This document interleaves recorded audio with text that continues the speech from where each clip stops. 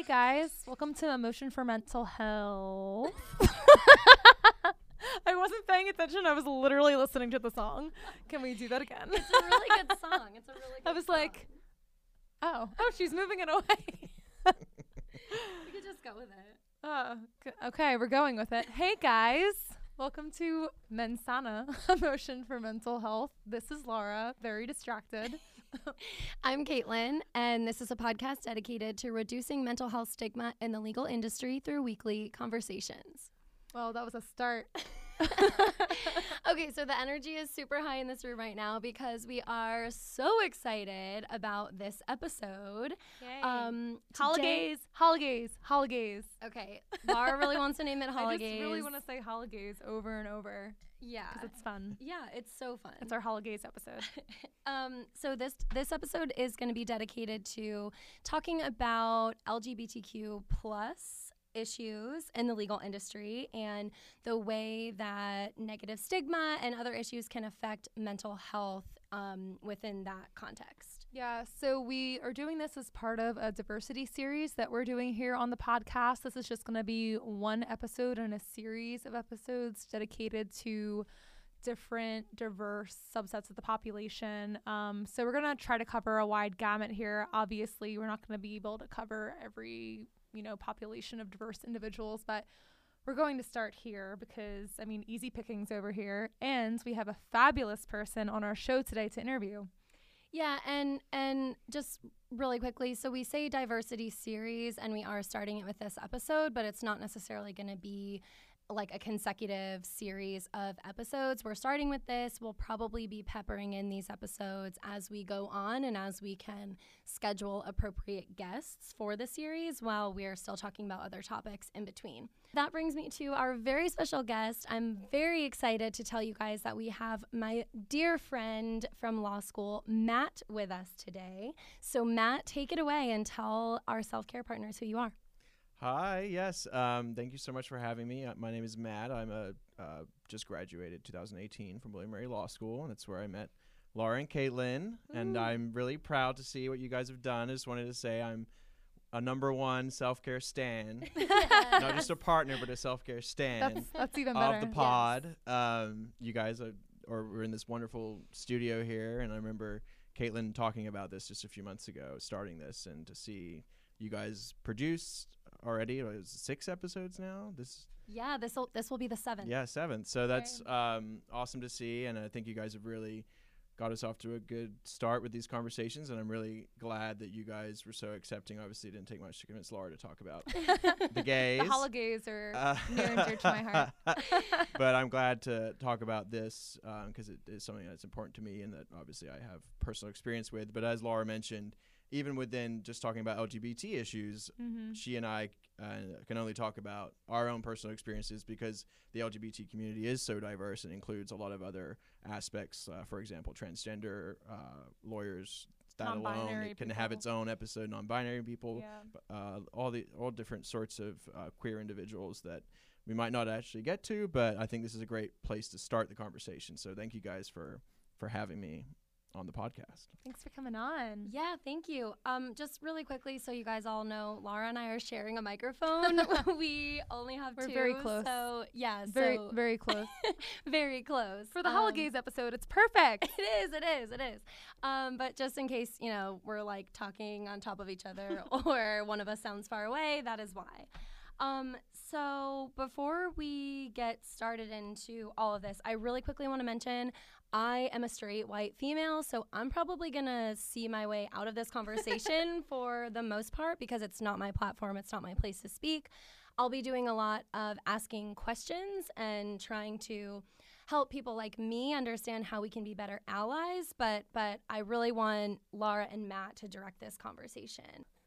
So today we're going to talk about the way that queer people are affected both in the workplace and not in the workplace by different experience they have by virtue of being queer or rather just non-heterosexual and how that affects their mental health.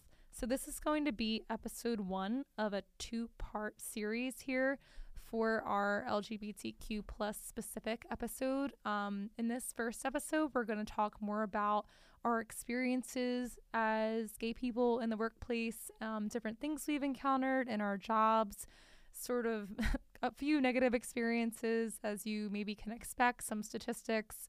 And then in our second episode, we're going to talk about the ways that we can better support these people because they are for sure in your populations, even if you don't know it. And both the way that you as a colleague or a friend or a family member can support them, as well as how your workplace can better support them.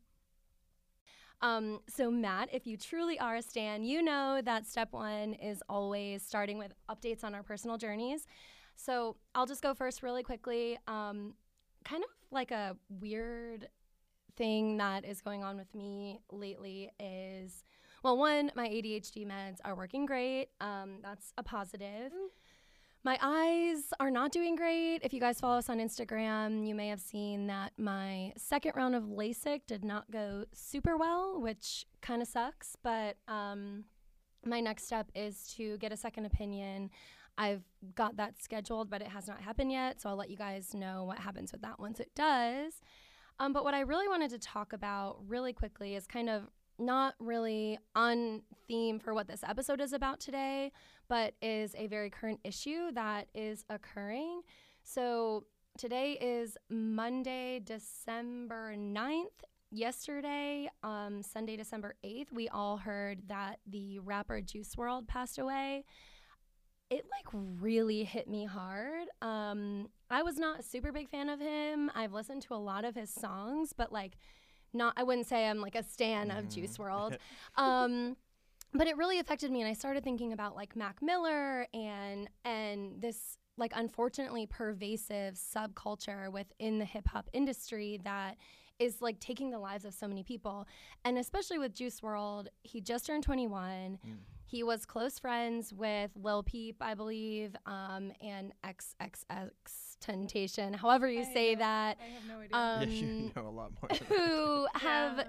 So they're part of this genre called emo rap. It's very emotional rap, and it's great music. I think that their music resonates a lot with the generation below us, Generation Z, I think it is.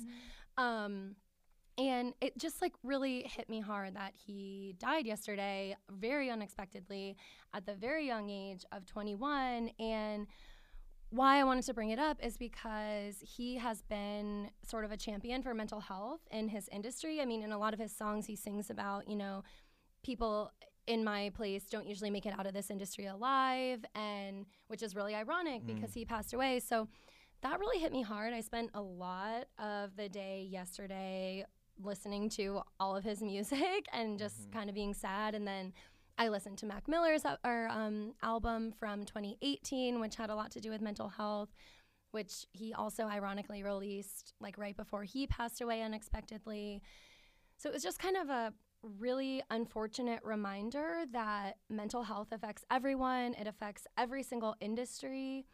Even when we start to make progress, things can change in an instant, and it's so important to continue managing our mental health at all times. Juice WRLD had recently tweeted, he said, on October 17th of this year, "I'll never forget about the demons I conquered. I know I got a ways to go, but I still made it further than most." And so he was trying, he was recognizing that things were not good for him, and he was working to make it better. And I don't know how he died. I don't think the cause of death has been confirmed yet, but it was just a really, really sad, hard reminder that life can be gone in an instant. Yeah. So that was, it just, like I said, it kind of took over my day yesterday. I was really affected by it in a way that I didn't really expect to be. But so yeah, that's pretty much what I have going on. It's not super personal, but I did want to just make that mention at the outset of the episode and just let you guys know that it really did affect my mental health yesterday. It made me very sad. Yeah, it's super sad, especially for somebody that's so young. That sounds crazy to me. You just turned 21. 5 days ago he turned 21. 5 days before he died. Yeah, that's That's awful. It's also like it brings up to, and I know that I feel like artists have gotten so much better about talking about mental health, and I think that's so important because I feel like when they put that on their platform, like it gives such a voice and idea to millions of people who like otherwise wouldn't know. So I always think it's super brave when artists talk about that, especially. So I don't know. I mean, it sounds like he touched people through talking about that for sure before he passed. Yeah, I saw a lot of like videos and tweets and stuff on Reddit yesterday about how everyone was just really overcome by this because he had been such a champion and he was like just a really young, joyful, happy, seemed like, you know, on the outside, happy person that was doing everything right. And it was just really unfortunate that this happened. Yeah, that's awful. Yeah, so that's my update and just sort of like a general mental health update. But yeah, what about you, Laura? So I'm just continuing from last week to put more structured self-care time in.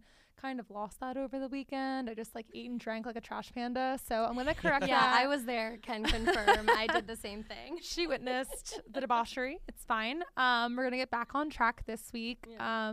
I went to the OBGYN and they want to do an ultrasound for my potential endometriosis, cyst, whatever the heck's happening with me. So that was scary. And I mean, I'm glad that they're doing further things to try to figure out what's happening, but especially in light of that, like I'm gonna really focus on like taking care of my body this week and just being like kind to it and extra nourishing because it's like having a moment right now.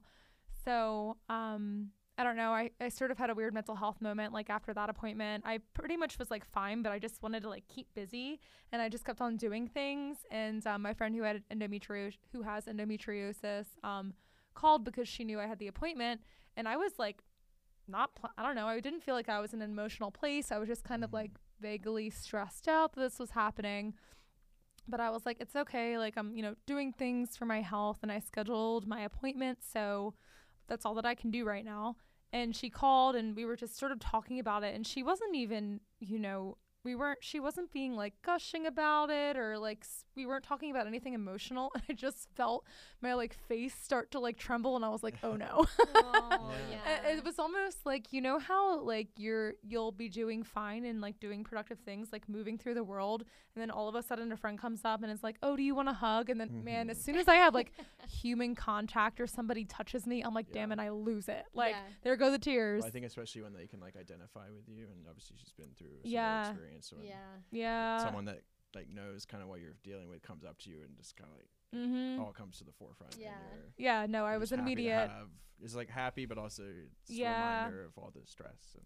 Exactly. I didn't think I needed like that release either. I thought I was like, okay, that's stressful, but like I'm just moving on. And then I just like lost it, and I was like, okay, we're just gonna cry for a half hour now. And she was like, I was like, I'm sorry, and she was like, it's fine. I was like, I didn't expect this.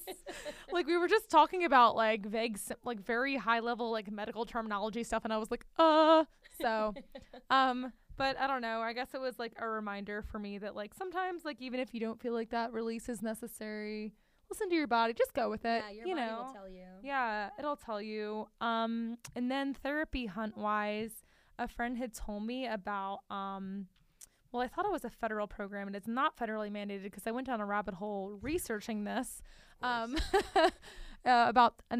it's called an EAP, Employee Assistance Program. Yeah. I didn't know that these things existed, and she was like, oh, why don't you like go through your EAP to find a therapist? And I was like, okay. And then in going through my rabbit hole of research, I realized that employers are not required to have EAPs. Yeah. So I was like calling these numbers and all this stuff, and I was like, wait, this is like employer specific. I don't have one. However, a lot of you probably do, because in my research I found out that 77% of employers do offer an EAP. Yeah. So in case you are having some difficulty searching for a therapist, or frankly, if the thought feels like overwhelming and you don't really want to deal with it and you feel like you don't have time to go on a therapist hunt, apparently what you do is like you call these people, and I've heard they're like very nice on the phone, etc., and you pretty much tell them like, I want a a female therapist within 20 miles of me specializing in like cognitive behavioral therapy, and she does this. So Oh, cool. yeah, so you guys should check through your HR to see if you do have that, Yeah. because that sounded extremely appealing to me, especially being at this like kind of frustrated stage of my hunt and not really wanting to like page through my like inadequate health insurance website anymore. Yeah. So yeah, just a heads up for that one. But yeah, that's pretty much my journey for the week. How about you, Matt? Oh yeah.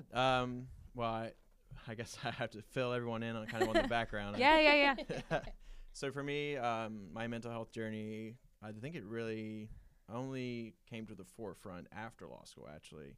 A lot of people, obviously, law school is stressful generally, and there are their own mental health challenges there, and I'm looking forward to your collaboration coming up with the law school organization. I can't remember the name. Yeah, Law School After Dark. The podcast, that's Yes. right. Mhm. Looking forward to that. But I think it was really moving out of the law school environment. So I went straight through from undergrad to law school. So I think I was just used to an academic setting where I'm a very extroverted person, as you guys have talked about how you guys are as well.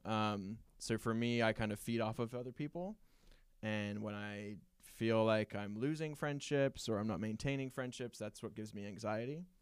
Yeah, or when you're like in a new environment where you don't have the same close relationships that you've spent like Yes. 3 years with in law school. Exactly. Suddenly people have moved to different cities and that's not there anymore. Can totally relate to that. Yeah. I think I experienced the same thing. Yeah, because in an academic Same. setting, you are. I mean, it makes it easier, so to speak. I mean, it's not easy, but it's easier definitely to make Especially in friends. Williamsburg. Especially in a small little podunk town like Hey, Williamsburg. there's lots to do in Williamsburg, y'all. Okay. Well, I went back for Grand Illumination. There is more there now. So That's exciting. You should have. There's a beer hall and everything.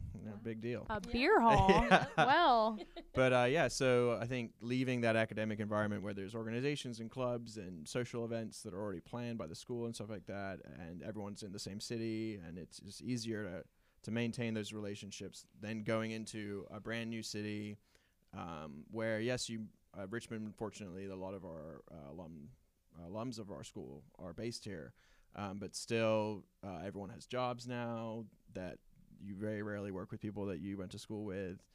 Just trying to maintain those relationships, but then also start to create your own new relationships in the city, because being in the legal profession especially, those friendships, those professional connections that lead into friendships, those can be very important professionally, if not just socially. So I think moving to Richmond, that was a big anxiety-inducing set of circumstances that really brought my mental health to the forefront, where I started feeling anxiety about losing friendships from law school, trying to create new friendships, trying to create new connections, just starting your career out, just the pressures of that alone. You know, what bar association should you join? Should you join any bar associations? Is that the best way? Or like, do I go to the clubs? Like, how do I make friends? I don't know. yeah, it's different making friends as an adult too. Yeah, it's like just really absent weird. that school structure, it's yeah, it's like unnerving. you feel weird going up to someone at the bar and being like, "Hey, I think we'd be good friends." Yeah, Probably wouldn't want to talk to you. So People are no longer forced to see you every day Yeah. and like be your friend. Yeah. So you have to like actually like, like- put yourself out there. Yeah, There's yeah. no convenience element anymore. Yeah. Like yeah. So for yeah. me, I think it all came to a bear when about last December, and that's when I finally reached out to get mental health help. But I ran into some issues with, which I think, Laura, you've talked about this, where every therapist is not taking new patients. I know it's bad, man. And just with work and stuff, I actually never got around to officially going to anything. And I think I've gotten to a place where I don't know if I need that as much, just because I've come to a realization with a lot of the issues that I was having, like about how being an adult is not the same as being a student, and you can't be expected to have 50 people that you're texting every day to try and hang out or just keep connections with. And, Yeah.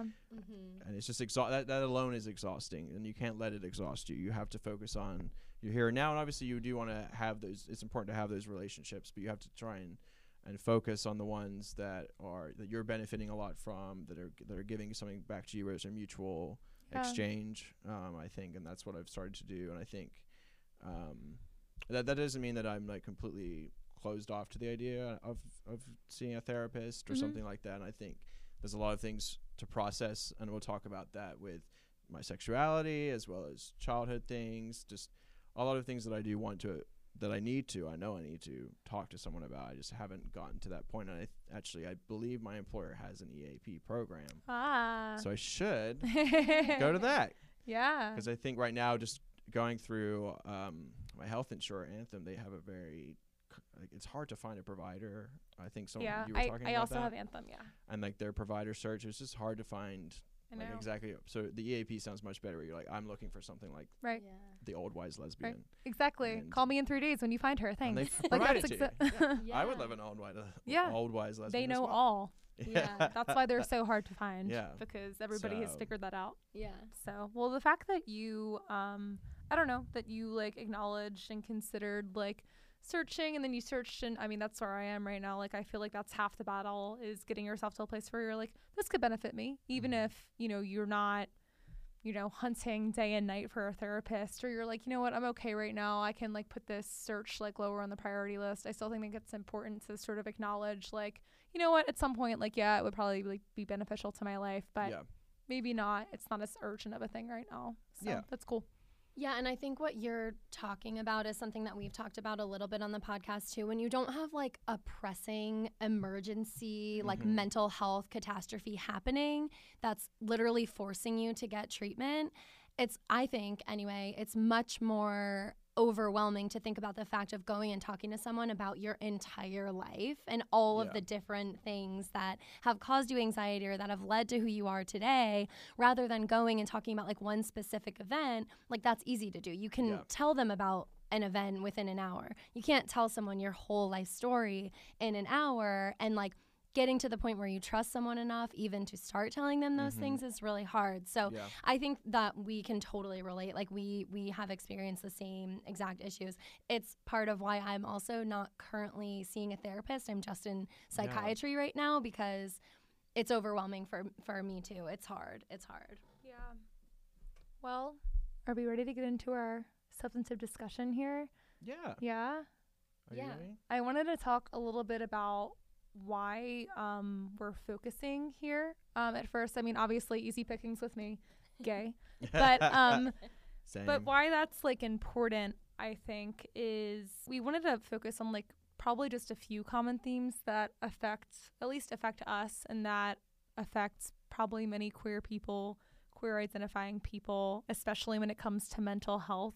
Statistically, queer people are more likely at the start to sort of need more supportive communities and more sort of mental health, more robust mental health support.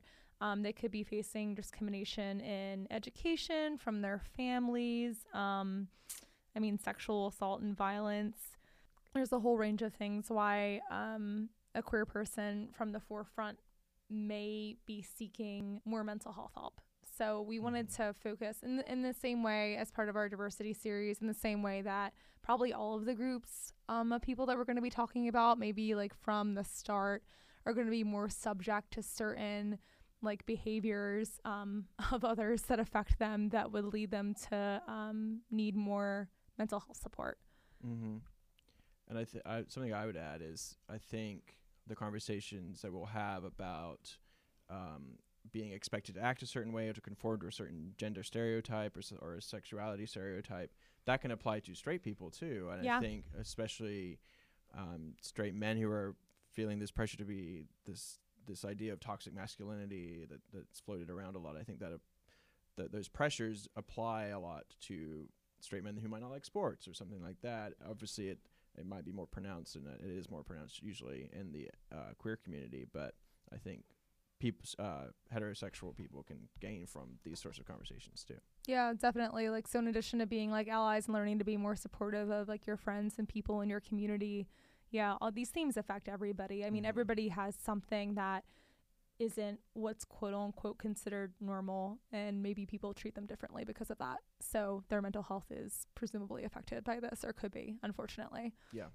The National Alliance on Mental Illness has published some statistics about LGBT plus adults. They're more than twice as likely as heterosexual adults to experience a mental health condition They're at higher risk than the general population for suicidal thoughts and suicide attempts. High school students who identify as such are almost 5 times as likely to attempt suicide compared to their heterosexual peers.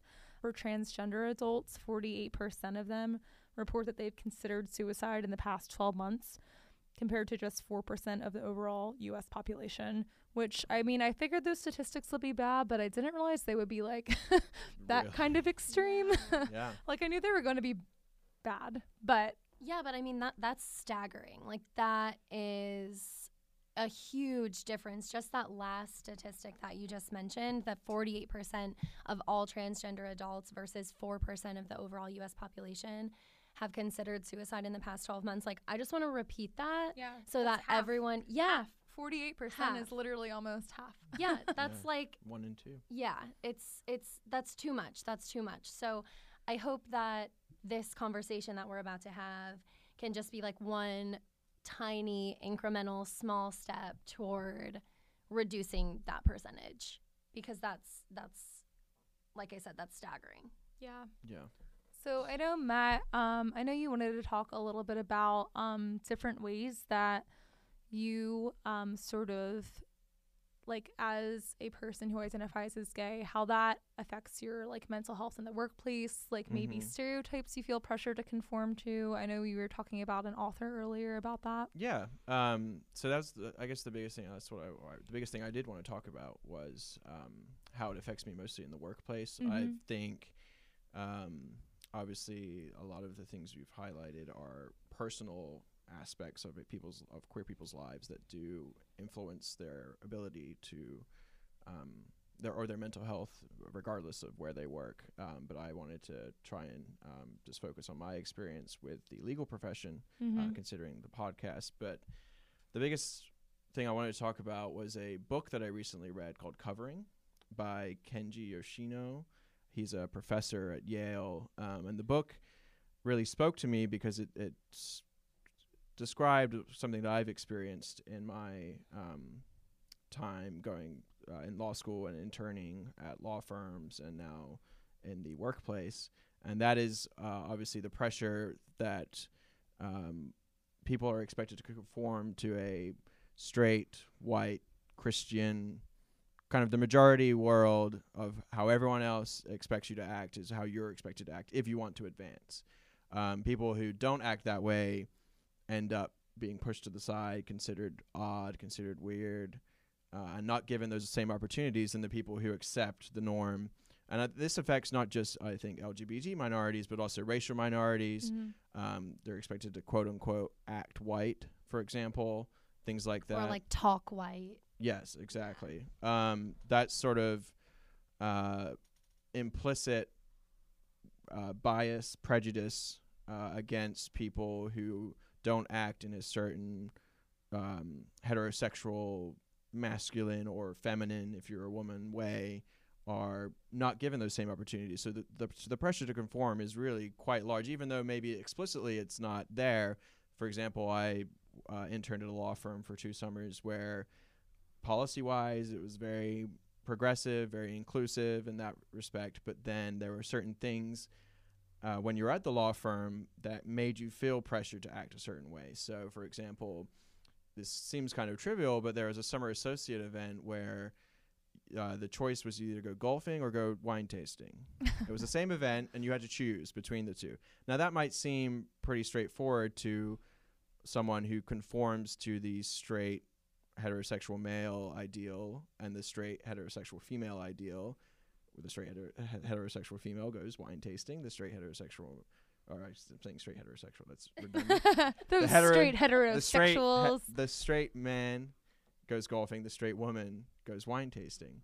But then for someone like me who, whether it's because of my sexuality or just who I am, I don't conform to that. I want to go wine tasting. And that sort of, there was not only that, but the attorneys were talking about it as if, all right, the guys will go do this and the girls will go do this. Right. And it's just like those sorts of messages that you're sending is because you don't want to do what the guys want to do, then as a man at the law firm, you're not going to be valued as much.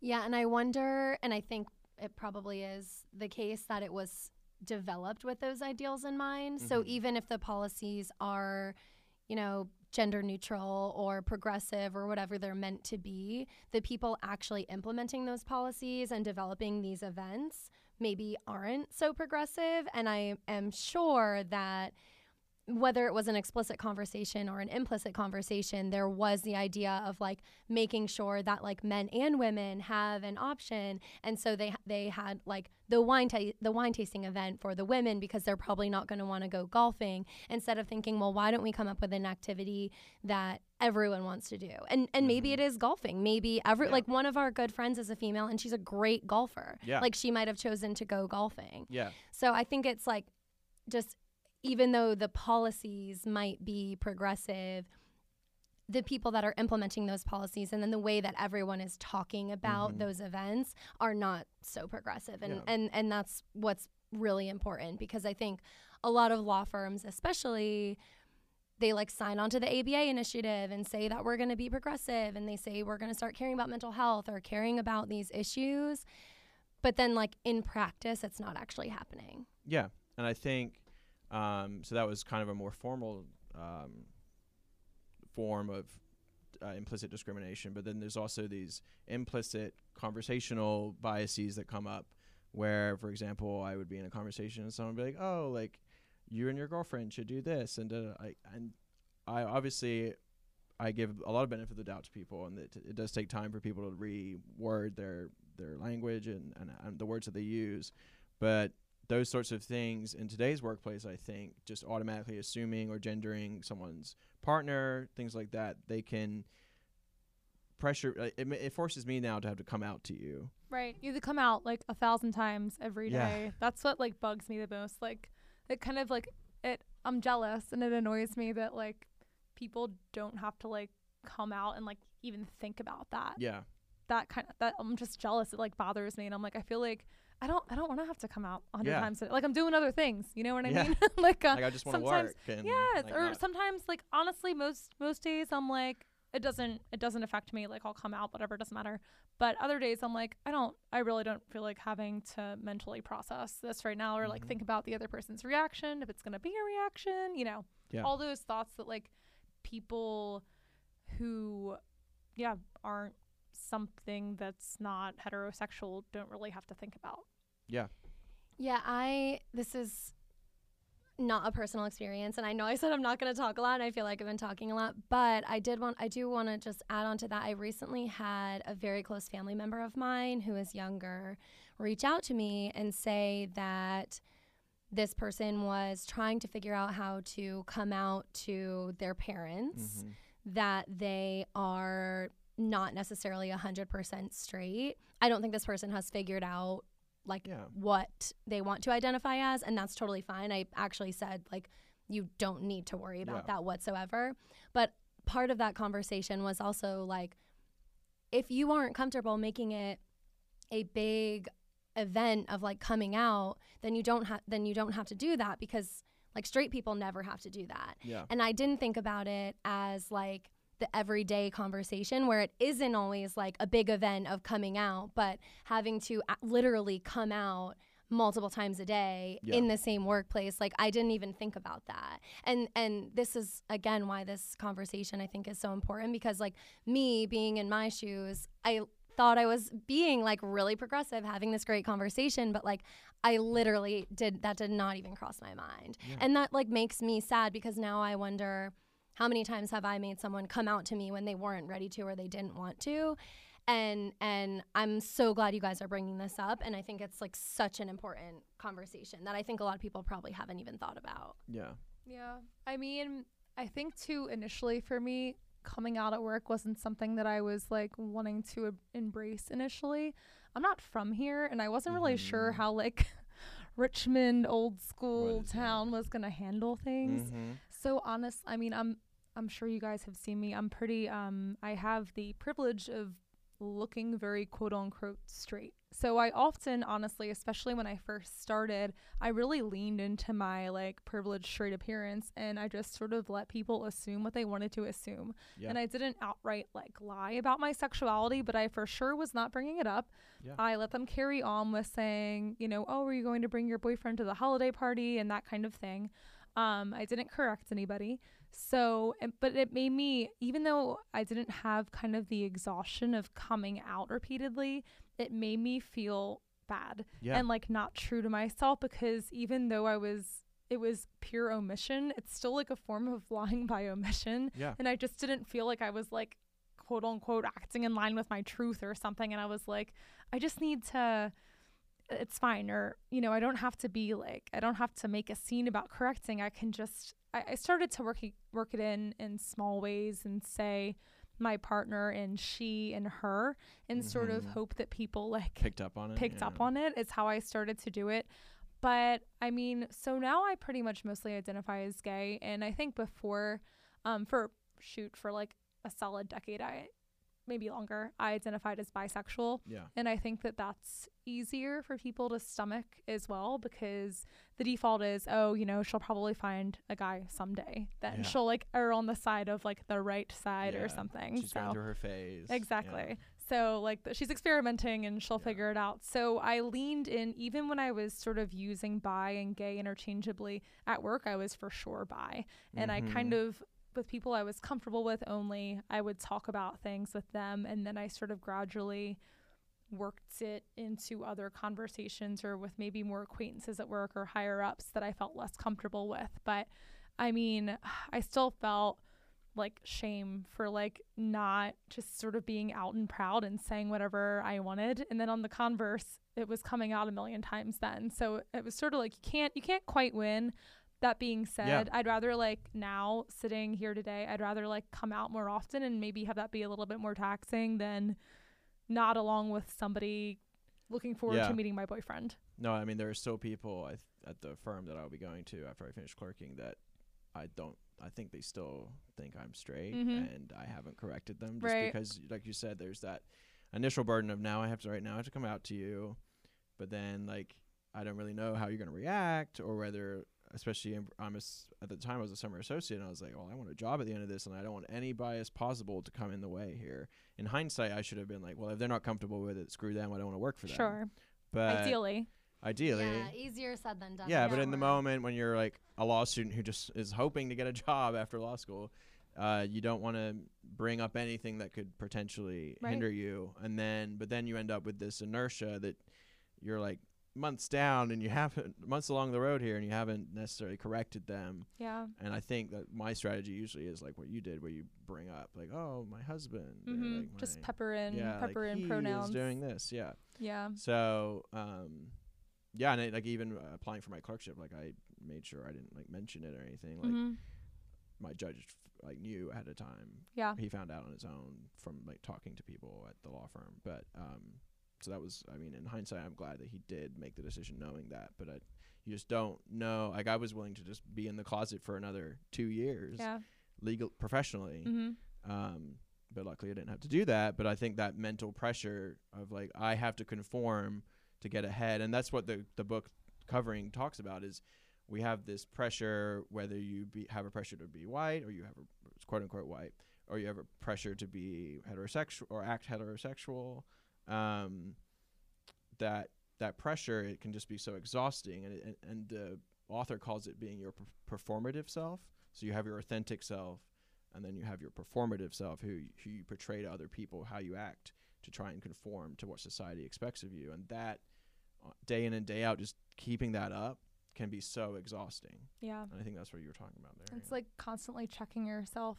And it sort of sucks too, I think, because that culture of like, you know, willing to be in the closet for a little bit longer professionally and sort of not talking about it, it sort of makes the community even more like fewer and farther between, because if nobody's talking about it, then I don't know if there's any like LGBT plus like individuals like working with me then. So I don't know, it makes me at least feel extra isolated, because I for sure knew nobody remotely gay.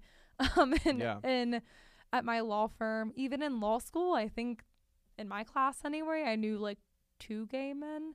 Yeah. Presumably there were more people who did not identify as heterosexual, but like I would have never known. And I mean, similarly, I wasn't out and proud either. Like I was out, but I was not trotting around like, you know, correcting people and you know, so I just sort of laid low. I was out enough for my comfortability, but yeah, it stinks that it's just not more like commonplace and people talk about it more. They feel comfortable talking about it more, even if it is exhausting and taxing. Mm-hmm. Yeah, and I think it's getting better. Like I would say, yeah, like it has gone a lot better, but it's still you go into these workplaces where everyone, the assumption is always, oh, you are straight or you should be, and we're not going to try and change the way we talk about things to try and be more inclusive. Yeah. And I think that goes to another point that we wanted to get to later. But so I know we talked about like, you know, the constant coming out or the keeping it to ourselves becomes, you know, exhausting or taxing. But like as it directly relates to mental health, I feel like that feeling of like isolation always really affected my mental health. Like it would always be like kind of like a comorbidity factor. Like something else would already be making me like anxious, or maybe I would be having a bad day at work and then sort of feeling like really isolated and like I couldn't, not that I would need like a gay person to talk to about it, but just sort of having like another community member or like somebody who I could relate to in that way. The idea of it and the idea of like a diversity of people being in the workplace, that I think would have been helpful, and it for sure didn't help any like mental health symptom I had. How was your experience? Yeah, I think your point about isolation, feeling isolated, I think that is something that I really identify with, because when you don't have other people who see you or show right away that they're willing to accept who you are, then you do either self-isolate or you have to, it becomes a chore to then push yourself to show them, to come out to them, as we were talking about. And because of that, you don't really know who you can talk to about personal struggles that you might be having, your relationship struggles, because often, as we said, making friends when you're an adult is hard, and often the easiest friends to make are the ones you work with. But if those people, because of how they're acting, you don't feel quite comfortable being fully authentic with them, then you don't have that outlet. You don't have those self-care partners at your workplace. You can only get so close. You can only get so close to them. Right. And there's always that division of like, oh, well, I can talk about all this other stuff, but I can't talk about my partner. I think the pressure to conform can affect anyone who doesn't fully conform to this, toxic ideal of what a heterosexual masculine person should be, or what a heterosexual feminine person should be. Yeah, agree. Definitely. And then I think you brought up some really good points about the ways that different companies and firms will have diversity committees and talk about inclusivity. Do you want to talk about the difference between those two things? There's been a big push lately, especially because clients want it, and there is a reason to have diversity, whether it's racial, socioeconomic, sexual, gender diversity, because it brings new perspectives, it brings new lines of thinking, ways of thinking, and approaches to problems, and that's what we are as lawyers. We're problem solvers. To having that diversity really benefits clients, and because of that, they've pushed, I think, law firms or for in-house people, the corporations have pushed for their own internal hiring to be more diverse. Yeah, and I just really quickly want to add, because that is such an important point, because not only is it good for the clients, but there are so many studies that show that in any business, in any industry, having a more diverse workforce is better for your bottom line. Absolutely. Your company is going to make more money if your workforce is more diverse, because it's better for your clients. They're going to be more relatable. There are more diverse perspectives on any issue that arises. And it ultimately leads to more efficiency, more productivity, a better product, like I said, no matter what the industry is, but especially in the legal industry. So I think a lot of people talk about it as just like being better for employees and for clients, but like for businesses that care about money, like law firms for sure do, I think it's really important for them to understand that it's better for your bottom line also. Absolutely. But I think it's only better for your bottom line if you're giving voice to those people. Yes. And that's where we find the difference between diversity and inclusion. So I think law firms, companies with their internal hiring, they've done a better job. They haven't done a great job, but they've done a better job of hiring diverse people to be part of the firm. Or I'm just using the law firm as an example because that's what I know. But so for example, I did my 1L Summer Diversity program with the law firm that I'm going to, and it really was great. It's a great pipeline. It gets people into the law firm pipeline much easier, much faster, and it creates new opportunities. But then you get to the firm, and it's a different story whether you're actually people want to listen to your different perspective. And I think law firms and the legal industry generally, no matter what employer, that's where they struggle is providing a voice then to those people that they have hired and keeping them too. I think there's been a huge retention problem with diverse people because and I think this goes to what we were just talking about with the pressures to conform, that can become so exhausting that people just leave because it's just too hard to try and change the culture of an entire law firm when it's just, gay old you or immigrant old you or whatever diverse characteristic you might have. It's hard to change that whole culture unless the people from the top have the buy-in to want to do that. And I think what's happened, and I've heard anecdotes of this, is tokenism, where for example, I had a friend who was a female associate at a large law firm in town, and she was put on a project because the client wanted more women representation. But the partner explicitly said in the email, she's going to send the emails to the client, but we're all going to do the work and we're just going to send the emails through her and she'll just forward them on to the client. So she wasn't really getting much credit as far as hours go. She was just the face. It's tokenism, really. Yeah. That's crappy. Yeah, and that's not inclusion. That's just, we're going to hire you to be our poster child, but not actually ask for your perspective, ask for your input, ask for your substantive work. Yeah. And we don't value enough. In prior lives, I was often the token woman invited into interview meetings, or we were interviewing to add another person to the team. And I was always very confused about this because I was the super, super junior associate. I had not seen any resumes or anything. I'm like, why am I helping interview a senior partner? And I was so confused until the third time it happened.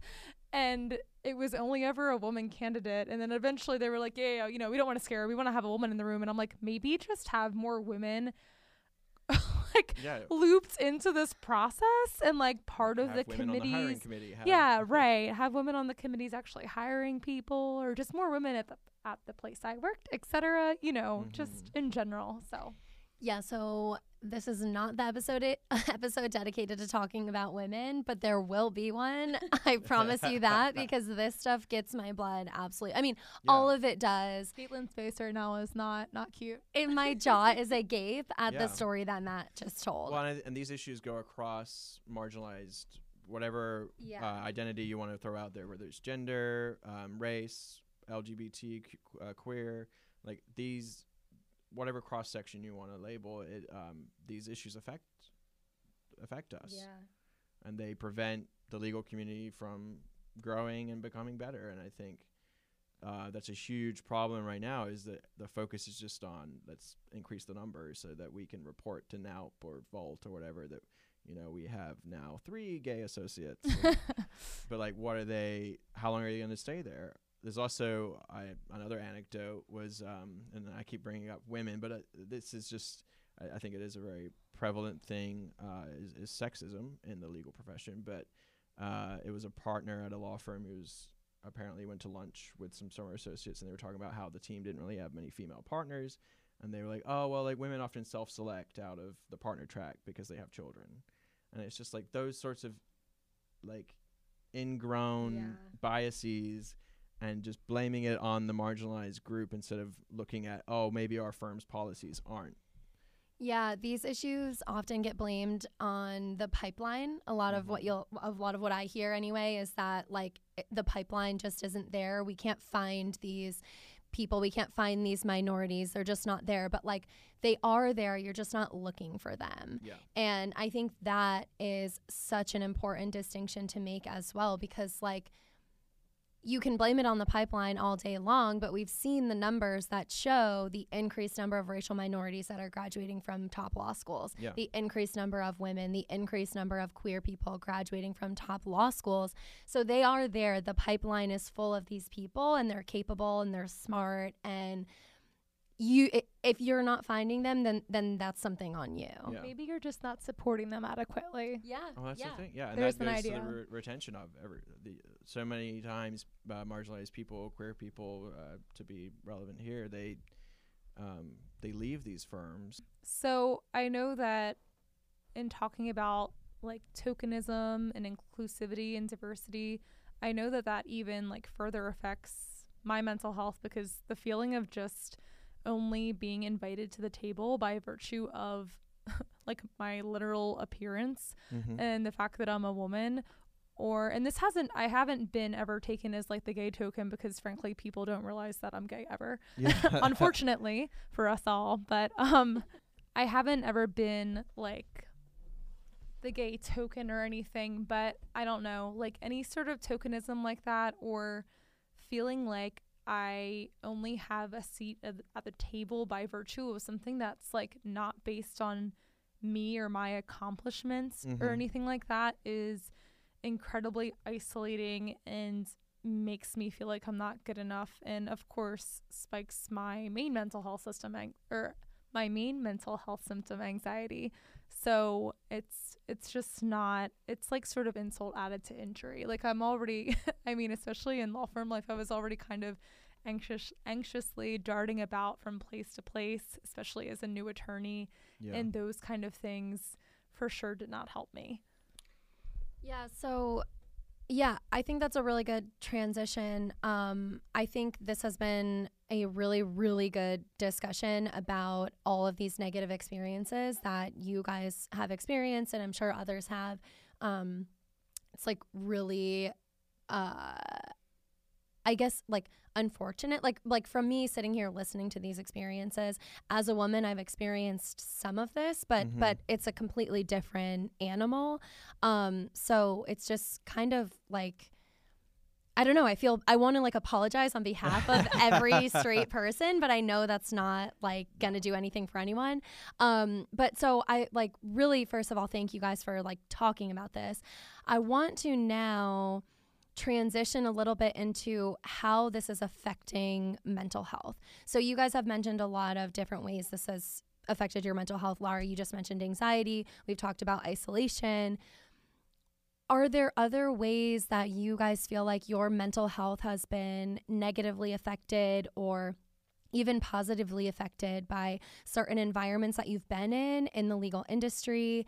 And if so, what are they? Or like, what ways do you think this might be affecting everyone's mental health? Like, I can imagine for myself how it would make me feel, but what are you guys experiencing as far as your mental health is with respect to these issues? Well, I think so we don't have a fully negative podcast, because obviously there are positive things.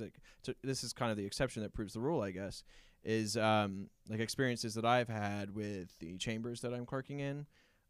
Initially, like I said, I wasn't sure whether my sexuality would be a hindrance because my judge is more conservative, but he was very accepting. And not only that, but we have a very close, we call it the ball club, but it's like a chambers family of his past clerks, current clerks, and future clerks even, because these days judges hire like kindergartners. But having that group of people just be so accepting of me and my husband, and being able to show up to chambers events, we have like 2 big events every year, a summer party and a holiday party.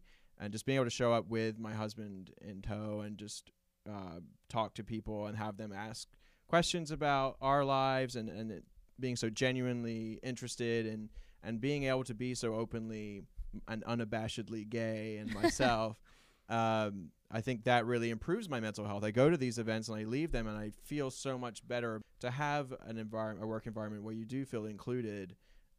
And where you do feel you have a voice and you can speak for yourself and be yourself. I think that can really help your mental health. So. Yeah, I agree. I'm glad you mentioned that. I know I just talked about the ways it negatively affects me, but I'll talk about the positive side too. I think, like you said, you know, like without darkness there's no light kind of thing. Like I think the dearth kind of gay people in the workplace and some of the isolation that I felt before, now where I work, I was delighted to find like several gays in the workplace who were very out and proud. And my supervisor calls my friend and I there his 2 gay daughters, and we're all this like happy dysfunctional family.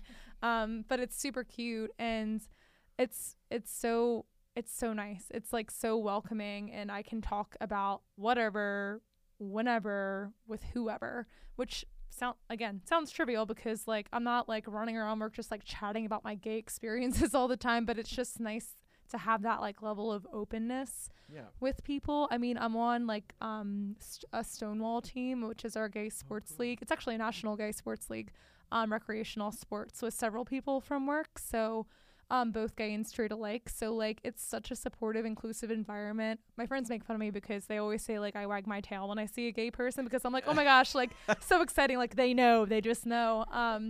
But I kind of do, because it's really exciting to see people kind of like out, and it doesn't matter compared to, I don't know, just like generally in years past. I think for us all, we always say it's getting better, right? And I think it has, even in like the brief time that I've been sort of like out and proud. But yeah, for me personally, that's been a major change and has for sure like increased my mental health positivity and you know, lightens my anxiety, and I feel like I can talk to several people at work about different things happening.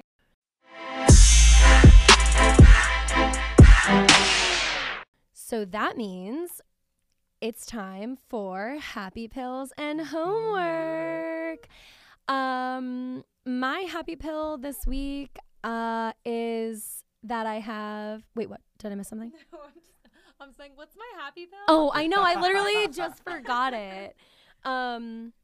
So my happy pill this week is that I have yet another wedding to go to. It is apparently wedding season, but for the next like year and a half of my life. I already have like 6 weddings scheduled for next year. This is my second one in the last like 2 months that I've gone to. But I'm super excited because this is 2 of my friends that I've only been friends with for a couple of years. I met them through my partner, but I love them. They're like super fun. They live in Philly. My partner and I have never been to Philly together, so we're looking forward to like exploring a little bit. I know we need some recommendations from you, Lara, and I'm really looking forward to that. So that's my happy pill. What's your happy pill, Nat? Yeah, I guess my happy pill was yesterday. I got to go to Grand Illumination in Williamsburg. Yeah. I know a lot of law students didn't get to go to it because it was always in the middle of finals, so it was hard to pull people away. But I was able to go back to Williamsburg, which I really love. I actually would love to retire there one day, and just see how it's changed. There's a lot of cool restaurants, like I said, a beer hall now. I'm really glad they waited until we graduated and left to put in all this cool stuff. Yeah, it really was. You don't need any more distractions. Or And it's like a block away from the law school, so it would have been a lunch break. But yeah, so just going back and being in Williamsburg without the pressures of being a student, just to enjoy it was really wonderful. That's awesome. Yeah. I guess mine is having another low-key weekend set up. I was really excited, I think, over the last couple of weeks to kind of be anchored here in Richmond, and those are my happy pills. But my weekends have been a little out of hand recently, so I'm excited for a weekend of kind of like self-care, actually. So I'm going to try to be really strategic about doing that in ways that don't inflame my anxiety, which, as the extreme extrovert that I am, and we all are, I feel like I often get anxiety if I don't have like super fun, concrete, extroverted plans, and like staying in and like doing more low-key things usually doesn't make my brain feel happy. But yeah, I'm gonna try to listen to my body a little bit, and I'm kind of excited that like I feel like more of an adult in kind of trying to do that. So my happy pill is looking forward to kind of more of a low-key weekend after a really busy week filled with like social events and different work things, like all good things, but it's gonna be a busy week. I'm looking forward to like a chill weekend with the Christmas tree on the corner and like my dog laying on top of me. And editing this podcast because I'll be out of town. So that's on you this weekend. That's totally fine. That sounds low-key. Perfect. Homework. for homework this week, we're going to have some straight people homework and some queer people homework. Since I am the only straight person in this room, I am going to handle the straight homework for the week. I think the straight homework for this week, your homework is to, I think, start like assessing your environment. We talk a lot about self-assessment with respect to mental health, and I think as a straight person, this is not your area of internal, I mean, you do need to reflect internally as well, but I think for purposes of this podcast, think about some of the things that Laura and Matt have talked about, some of the experiences that they've had in their workplace, and see if you can identify them in your own workplace and see if there are ways that you can start to help your workplace address them.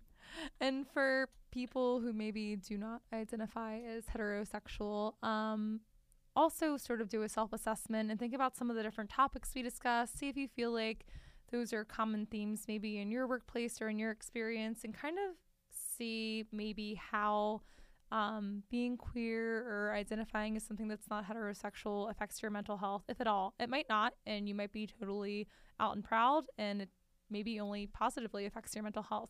But if it doesn't, sort of like start to self-assess and check in with yourself and pay attention to the ways that your workplace or people you're interacting with maybe heighten some negative mental health symptoms for you, and start thinking about ways that you can sort of make your brain feel better about that. Matt, do you want to assign any homework to the audience? Brush your teeth. Perfect. Perfect. All right. Thanks for listening, guys. We'll be back next week with Matt again. Happy holidays. Happy holidays. Ho, ho, ho.